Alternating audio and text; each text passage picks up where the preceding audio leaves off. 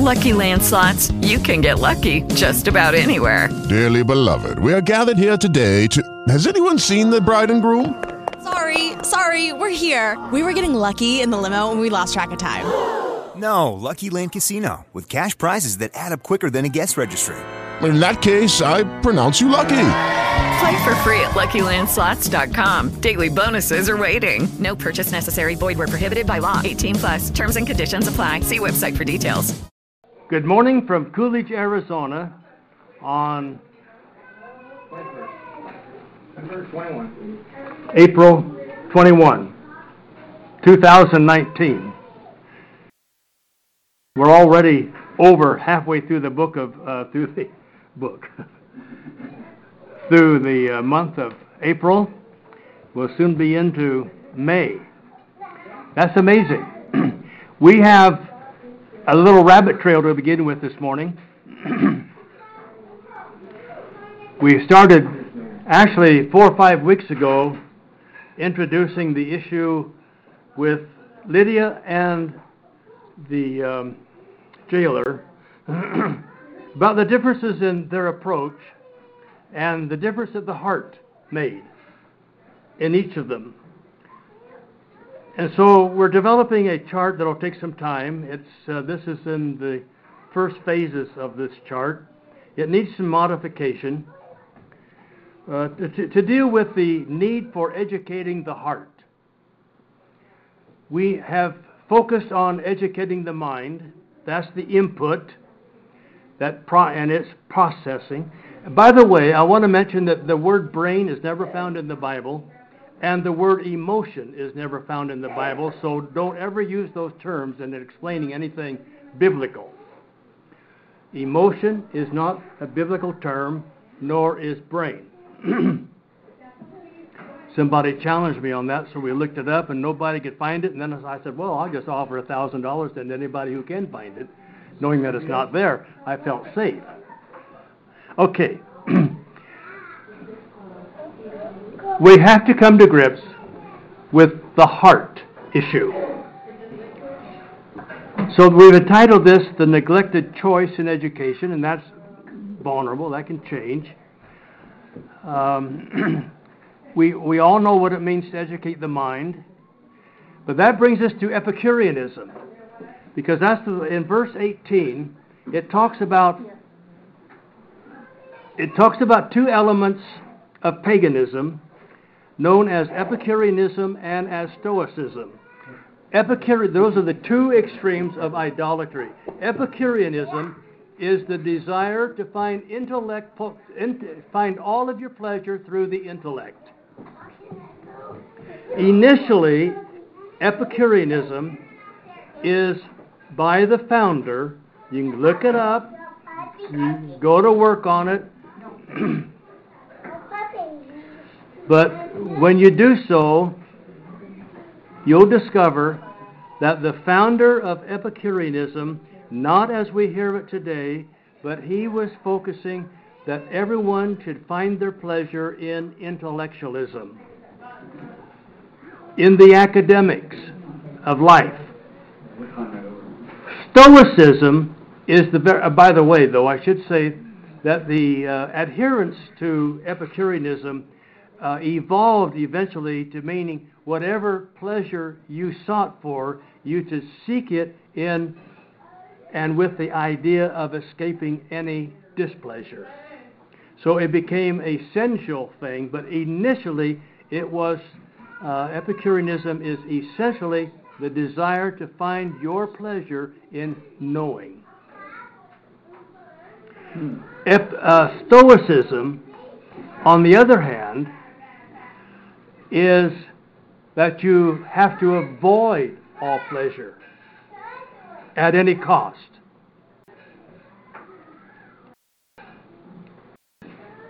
I thought about joining that group. Sounds dull. And out of that then came the pole sitters. They lived their life out on a pole, and food was sent to them because they couldn't experience any of the pleasures of life. That's Stoicism. We have elements of Stoicism in the church today, as well as we have elements of Epicureanism in the church today. Those are all ongoing things, but paganism focused on those two things in their extremes.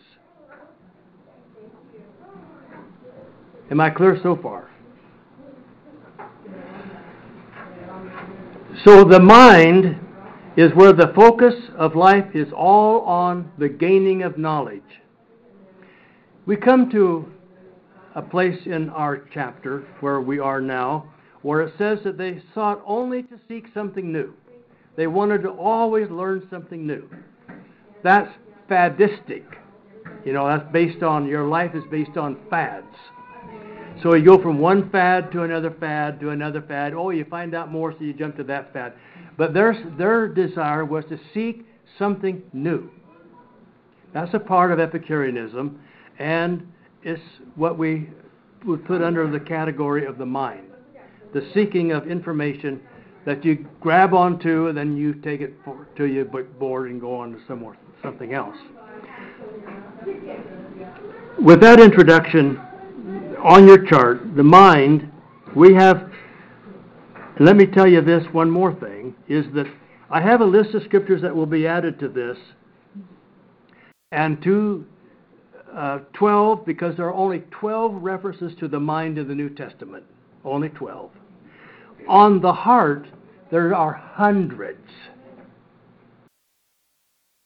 So why are we so unbalanced that we don't deal with the heart issues? So in the blue section, we have it wide at the top because that's where all of our input takes place. That's the exposure to and the awareness of all input through the senses. That's the reasoning faculty. Input equals processing. We're going to focus more on the heart because that's the neglect, that's the biggest need. It is the assimilation of that input that generates a desire to do something. It desires a wanting to do something. It's the desire to act or change. That's the faculty of character. The first is the factor of processing. The second one is the factor of desire. We might call the mind the collector, and the heart is the wanter. It's where the desire comes from. So why don't we spend our time, as the Bible does? The Beatitudes are all focused on the wanter, all focused on the heart, all the way through. They are heart issues, because that's how you become an ideal human being, is through the process of the heart. And that's why Jesus began his ministry with the development of the heart. Blessed are those poor in spirit. Blessed are those who mourn. Sensitivity. Where does that come from? Out of the heart. Blessed are the gentle. That means those who are trained and meek. Those who hunger and thirst for righteousness. The merciful. See, all of those are heart issue. And so he winds up in verse 8, not totally winding up, but putting all of that under pure in heart. David, I like to say it's the intent. The why, the intent. Why are you doing this? The intent. Well, I think that's valid. Yeah, it's a heart issue. And it is a heart issue. I'm going to write that down because that's why I am introducing this, is to get ideas. It's very premature at this point. My pop always said, when I was growing up, that before you can do something, you have to want to do it. Your intent. So how do we teach, then, the intent? How do we build that into somebody's life? How do we put in a wanter into someone's heart to where they want to do the right thing, and that their learning is the product of wanting to learn? See, that's where we've fallen short. We are academic. We tend to be very academic. but we need to focus on the heart. The heart is the root of all of the issues of life, come from the heart. Not from the mind, but from the heart. You have to have our heart right. Now, I want to go, that's all I'm going to say on that, but I do want to read one verse of Scripture in Luke chapter 7.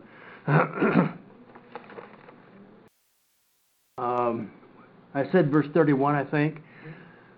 Jesus is speaking, and you'll notice in verse 30, but the Pharisees and the lawyers rejected God's purpose for themselves. So, again, the heart is purpose-oriented. See, it's purpose-oriented.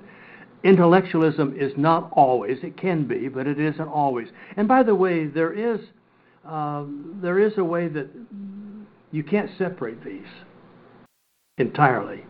We have to be careful about that. So it's not one or the other, but our emphasis here is on the development of the heart. How do we teach and educate the heart to want to do the right thing, to develop the right intent, Ted, in life? Not just to be a collector of information. So look at verse 31. To what then shall I compare the men of this generation, and what are they like? They are like children.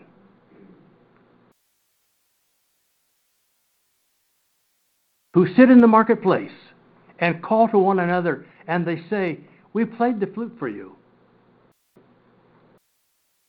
and you did not dance.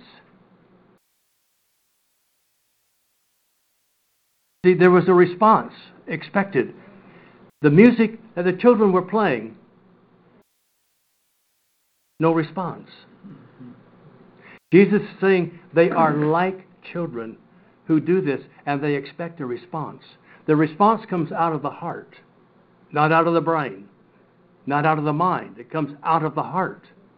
So he's talking here very, very clear. He's talking about why the Jews, who had all the information that God had put into them, but the information did them no good because they were still under the law.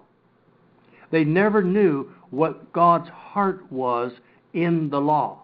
They were never available to pick up on the heart of the law. Always missing it. Always dealt with the intellectual, academic part of it. And they missed what is happening here. We played the flute for you, and you did not dance. God expects you to respond to certain things. And that response is what comes out of the heart.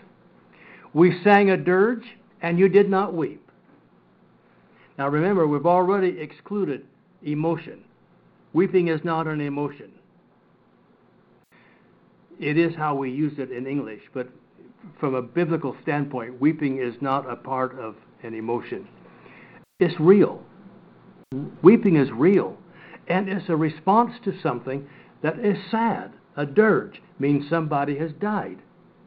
That's why you sing a dirge. I thought about, we sing one here every Sunday. But today's going to be different because there's been a resurrection. Yeah, well, food makes a difference too. Now he tells us the application of what he just got through saying. So you can't argue with the principle. Oh, you can try, but don't make a fool of yourself. If you play a flute, you expect somebody to respond. And if you sing a dirge, you expect people to weep or to pick up on the effect of the dirge. But we have hardened ourselves against that. We don't want to do that. We don't want to show ourselves to be responsive to these things, but God did.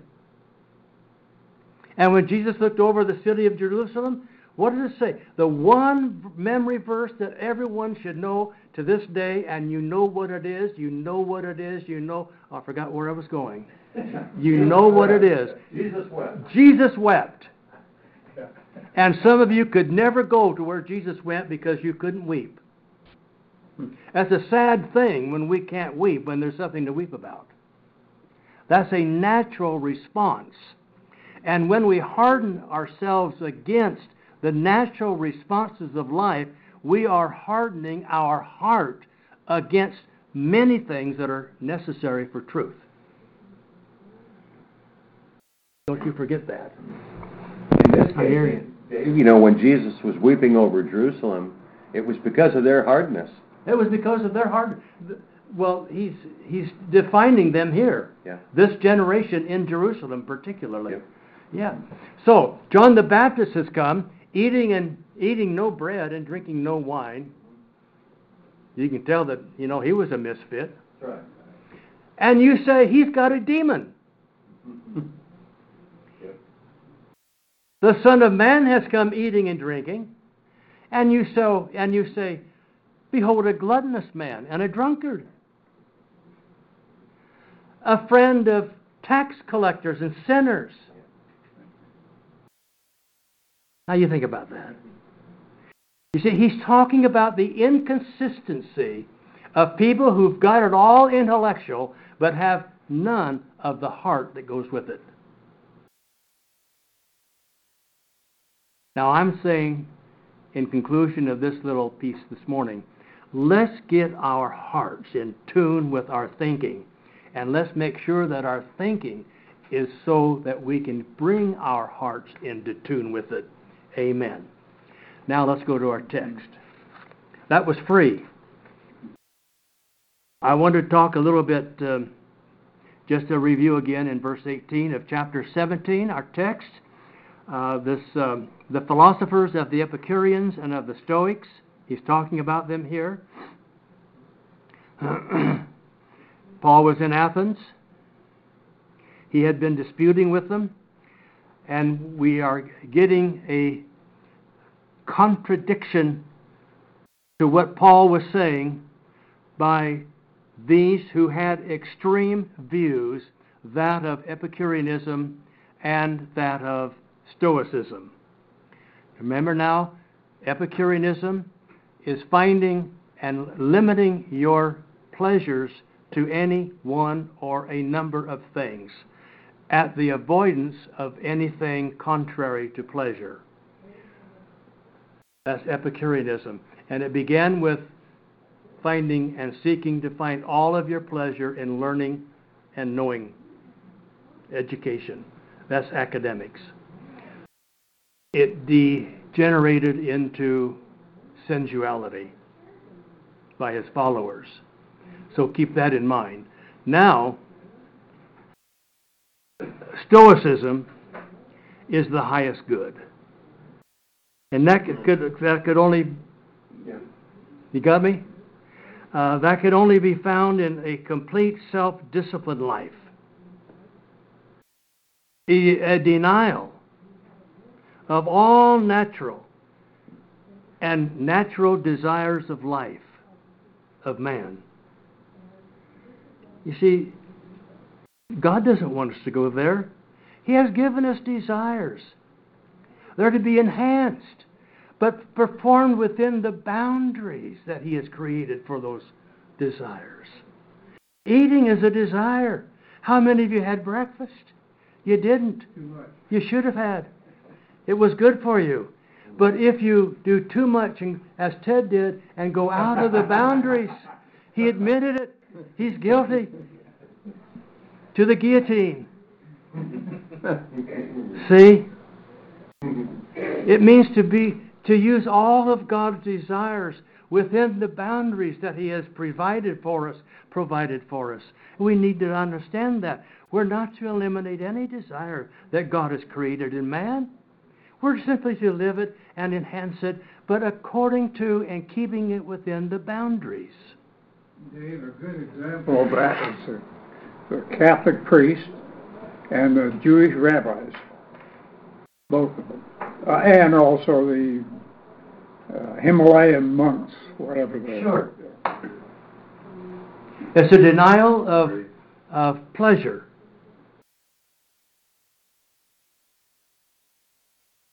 David, what I notice though is the Epicureans and the Stoics, they're spending all their time together.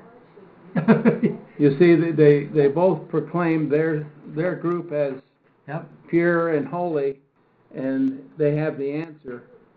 But we see the same thing today. They can't live without each other. Isn't that all? They make a whole man if they just figure it out. Yeah.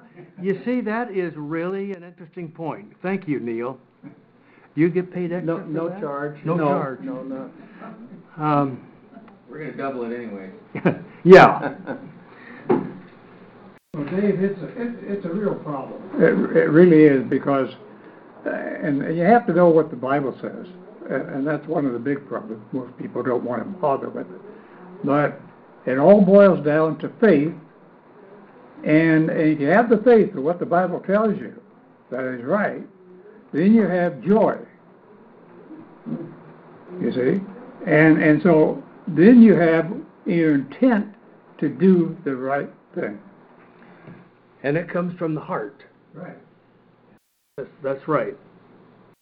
Well, the Epicurean, and Neil has said it here, they were joining their two opposite extremes, who are focused on the extremes, and yet they're found together fighting a common cause in Paul. Isn't that interesting how people will join themselves together if they have a common enemy? Yeah. Okay, let's go on. Verse 19.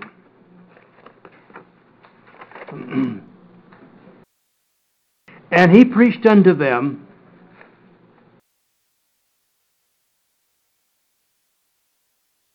what?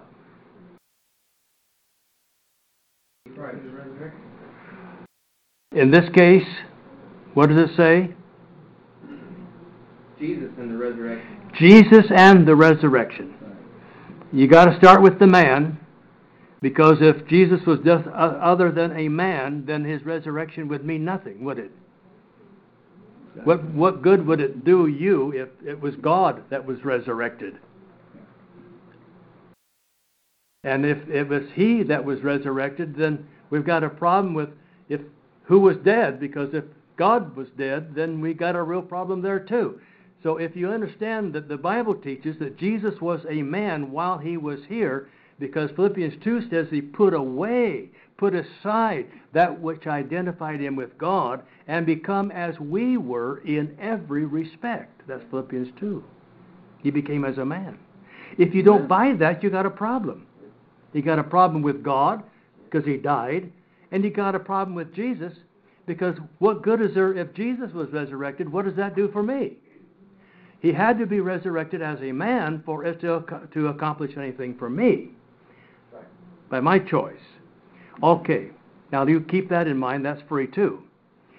So they grabbed Paul by his coattails and took him and brought him to the Areopagus, saying, "May we know what this new doctrine whereof thou speakest is. You have brought strange things to our ears." This is verse 20. "We would know, therefore, what these things mean." Now, the comment that I referred to earlier in verse 21. "For all the Athenians and strangers which were there spent their time in nothing else but either to tell or to hear some new thing." Didn't I say that a little while ago? Mm-hmm. That's Epicureanism. Focusing on always learning something new, but it never goes anywhere because it never gets into the heart to where you respond to it. Yeah. That's Aristotle, Plato, Socrates. All of those philosophers are in one camp or the other, or a degree of one camp or the other. They're all Greeks. Yeah, they're all Greek because they were the philosophers of that time. Yeah. And there were some good things. I love studying Plato. But you have to realize that you have a problem with any of those philosophers if you don't have the full story that's in the Scriptures. Now, they had one thing in their mind. They just always wanted to hear something new. So they couldn't settle down. They never could get it all together to where they could do something about it. There could never be a response because, well, we're looking for something new. And that's what happens when people are flighty. And Alex, I'm talking particularly about you. Flighty. Jumping one thing to the other. We have to be solid. And solidity comes from the heart. Got to get things nailed down. Folks, your eternity depends on it. You and I are all going to stand before God, some of us sooner than others. Maybe a lot sooner. But we're all going to have to stand before God, and we have to give an account of our life. And that ought to be so instilled in our children. There is an accountability to God. And we have to get a hold of that, because we're going to have to answer to God for what He has said, not how we think about what He said. That's tough. I think I'll avoid that scene. Okay. Now, I want to go to verse 22. You know, we've got almost 200 lessons in Acts in print. I think I did 195th lesson yesterday. 194, 195. I'm not sure. I think it was 194, 195. So we've got almost 200, and we're just halfway through the book. My 2 notebooks are that thick of those recorded lessons, and some of them are worthwhile. David, isn't it interesting that as Paul moves through this book and his ministry, that for the most part he's minding his own business. Have you noticed? For the most part, he's minding his own business. But man, he's getting into one jam after another. Oh yeah, they keep dragging him into one. And they drag him. Yeah, guys thrown in jail. And here he is again. Now he's in Greece. Now he's got a chance to defend his view, because remember, he had walked through the aisle. I've been there on going up to Mars Hill, and you know they still have the replicas of the idols going up to Mars Hill, which is at the foot of the Parthenon. It's a university. Where was the university, same as we call a university today, where all the learned sat and pontificated. Yeah. Nolan, you were right. He's usually talking to people who want to hear him. That's right. And somebody from outside comes in and drags him off and does something else. Something we want to hear. That's a good point. So Paul stood up in the midst of Mars Hill. Now, Mars Hill has just kind of been between the city of Athens and the Parthenon, down here in between. I stood up there and couldn't get a crowd. I don't know what's happened. But I tell you one thing I did do one time. We were in Canada, where we go, most every year. And we did go to a bar. I love to go to bars at night. And we were invited to get up. Oh, I didn't know we had a guest. Huh? Irish University. Yeah. That's a new one. Very well done. I think I ought to quit, don't you? Yeah. But anyway, we were invited to stay up. They knew we were preachers, so they stood up. I got first, and then Don got second. He did a much better job than I did. I was more academic, but we were there all night long talking to these people in a bar on the edge of Sycamus Town, on the lake of Shuswap there. Big lake, 700 miles around it. And we were in the Morridge bar, and it was amazing, the response that we got. A lot of great discussion all night long, and that wears me out. Because you got to be careful, and I don't think anybody was drunk. That would have made a whole different story. But the fact that we got invited and we got to stand on the tables, to me that was my Mars Hill. Yeah. And Don was much more natural in that location than what I was. I was nervous about that because I don't like height. You don't catch it, do you? But that's okay. Okay. Verse 22, Then Paul stood in the midst of Mars Hill and said, You men of Athens, I perceive that in all things you are too superstitious. Now that's the word that we get from, that's what kind of the word religion comes from, that word. That's why we don't want to say we're religious, because it really means you're superstitious. That's what the word means. I don't want to be thought of as being religious.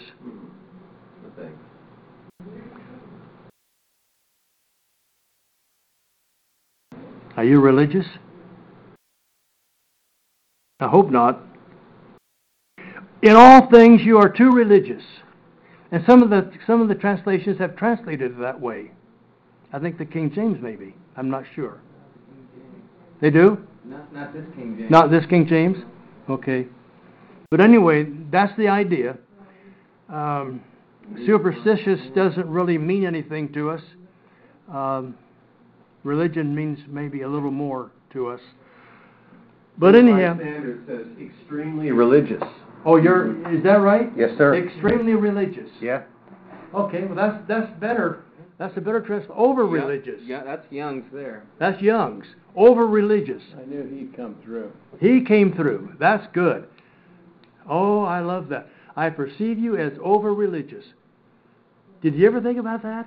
Did you ever think about, am I religious? Well, am I over religious? He said, you folks are over religious. Now they were looking at that as a compliment. We are one religious folk. You know, and they thought, wow, he's honoring us. You think about that. For as I passed by and beheld your devotions, and I appreciate that word, your objects of worship, and I like the word devotion better, but you can see both words. I've seen your objects of worship or your objects of devotion. A lot of folks don't have anything they're devoted to. A lot of the church folks don't have anything they're really devoted to. Devotion is not a part of our vocabulary. We used to have daily devotions. That's when we focus on the things of God. We grew up in our family with our nightly devotions. With my family, we grew up in the morning with morning devotions. Every time before we got to school, we spent 30 minutes in our devotion time. That meant emphasizing the things that we are devoted to in life. Every morning, all the way through all of my kids, all the way through high school. And those were good times.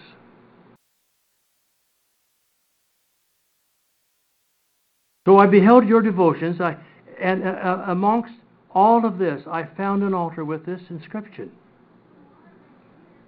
Now, if we read this, and all you're getting is what it says, you're missing the point. This has got to be read and read until it gets into the heart.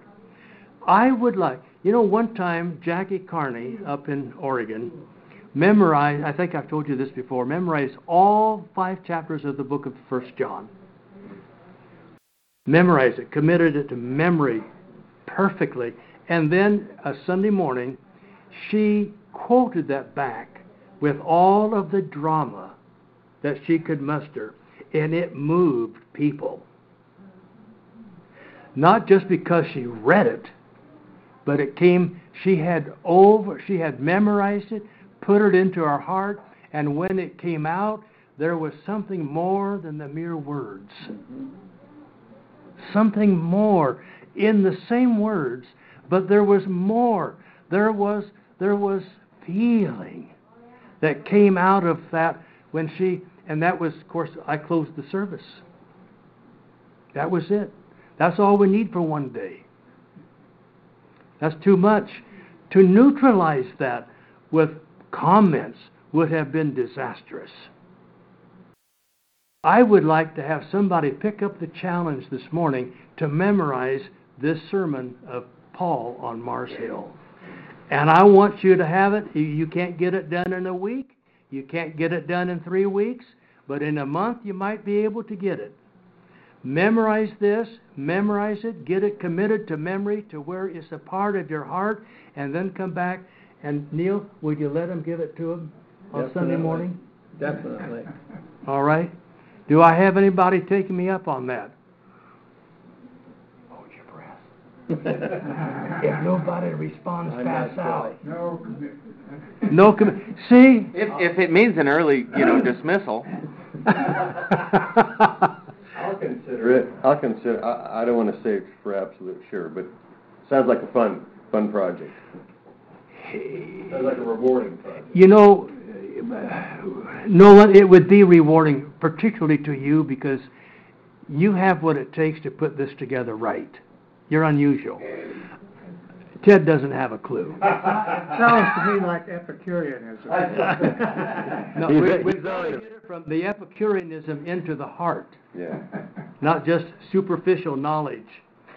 But, when you read this and read it, probably read it 100 times, and then pretty soon when you start focusing on one verse at a time, putting it on the dashboard, 1 or 2 verses at a time, going over it and over and over it, pretty soon it just becomes a part of you. And when it becomes a part of you, you'll have warranted some expressions that we just can't pick up in the words themselves. Got to come out of the heart. Would you help him commit to that? Don't commit today. Think about it, because I want you, if you commit it, I want you to stick to it. And whatever time it takes, if it takes 6 months, I don't care about that. But what stands out to me about this passage, though, is, those of us who've been studying this for a while, Paul's been through a lot up to this point. Oh, a lot. And for him, he's not getting worn down. He's getting more brilliant. Oh. He's getting more clever. He's becoming a Jedi here. In this speech, he never lets an opportunity go by. No. And they have all added to the experience of what he is expressing in this message. When you can take the insults, the veiled insults, delivered as comments or observations and things, snide remarks, and turn them around on somebody with the power of God's truth behind it, you're gonna win them. That's right. This really comes from when Paul's saying this to their unknown God. It comes from their philosophy, starting with Socrates, and then coming to Aristotle, particularly Aristotle, because he saw all these gods out here, Zeus and whatever, and he said, but there has to be one above all of them. Yeah. He didn't know who it was. And that's exactly what, you see. And Paul says, I have found an altar with this inscription to an unknown God. Right. He was acknowledging to them a God that they accepted. But it was unknown. He was unknown to them. See, he didn't get on their case. He didn't go into politics. No. Big mouth. They called him a babbler, diarrhea of the mouth. Insulted him. He didn't say that they were wrong. Not yet. He just said, hey, you're looking for that one, and you haven't found him yet. No. And, of course, he's going to get to that point. So I found an altar with this inscription to an unknown God. And, frankly, that's where most of us are today. We haven't got a clue as to the God who is there. We don't have a clue. We think that he has been formed after our image. Instead of that's no good. Instead of we have to remember that the apostle spoke from the mind of Christ. So these words are not just men's best effort. This is from heaven. This is the heavenly message. Paul was instructed because he had access to the very Spirit of God. That's right.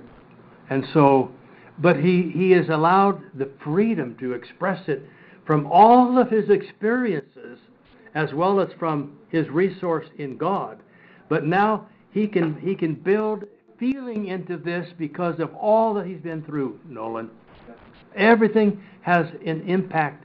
That's why chapter 17 of the book of Acts is kind of a pivot point to the New Testament.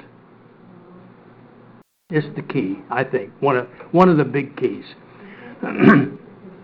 Now let's go on. We've only got a couple of minutes, 3 or 4. I found an altar with this inscription: to the unknown God, whom therefore you ignorantly worship, or without knowledge, because you said he's unknown. That's what he means by ignorant. He wasn't accusing them of being stupid. They weren't stupid. Principally, they were, as he described in verse 18, they tended to be either Epicurean or Stoic, which expressed itself in the philosophies that Ted mentioned earlier. So he's already identified the two extreme groups that he's having to deal with here.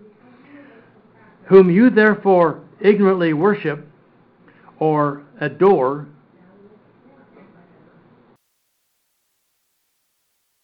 It wasn't an insult to them, because that would be an insult to somebody. You're ignorant, No, you worship without knowing the full knowledge. You worship without knowing. People are ignorant of the word, Ted. Right. Aren't they? But he's already said that you have an altar to the unknown God, and I'm telling you about the God that you are ignorant of, because they've already said, having been described, that he's unknown to them, and he says, I'm going to give you folks a clue. Now, most of us in the Christendom so-called world today would get up and walk out. Sure. I mean, if we understood what he's been saying. Yeah, you insulted me. Feelings hurt. Feelings hurt, fragile. It's a matter of language we're talking. They understood this word when it was said to them. We hear ignorance, and we hear that is an insult. Kind of like just stupid, Yeah. Yeah. They understood what he meant. They didn't take it personally. He's just saying lack of information. Yeah. That's why you call him unknown God. They have identified him as being unknown. That meant they don't have any knowledge. They didn't say he didn't exist. They were not stupid. The Greeks were intelligent people. Oh, absolutely. And when you look at Alexander, he is the one that gave us the basis for the Greek language, a very scientific language. That's why we study here from the Koine Greek. That was designed, that's called Alexandrian Greek. I went to Alexandrian Greek University. That's what you want to know is what language did he develop, because that was the language that Hellenized all that culture of that time. Hellenized means to make into one common culture. And it was done by the language. Plus, they make a great salad. Oh. What does? Peanuts? Greeks. Oh, Greeks. Oh, okay. Okay. Now, we're going to know here about the unknown God. He's going to tell us things about the unknown God, folks, that you may not have heard of before. And we're going to find things that are very contrary to Christendom today in this speech. Let's pray. Father, we want to know, because our hearts are by our choice in the right place, to want to know the right things about this message. In Jesus we pray. Amen.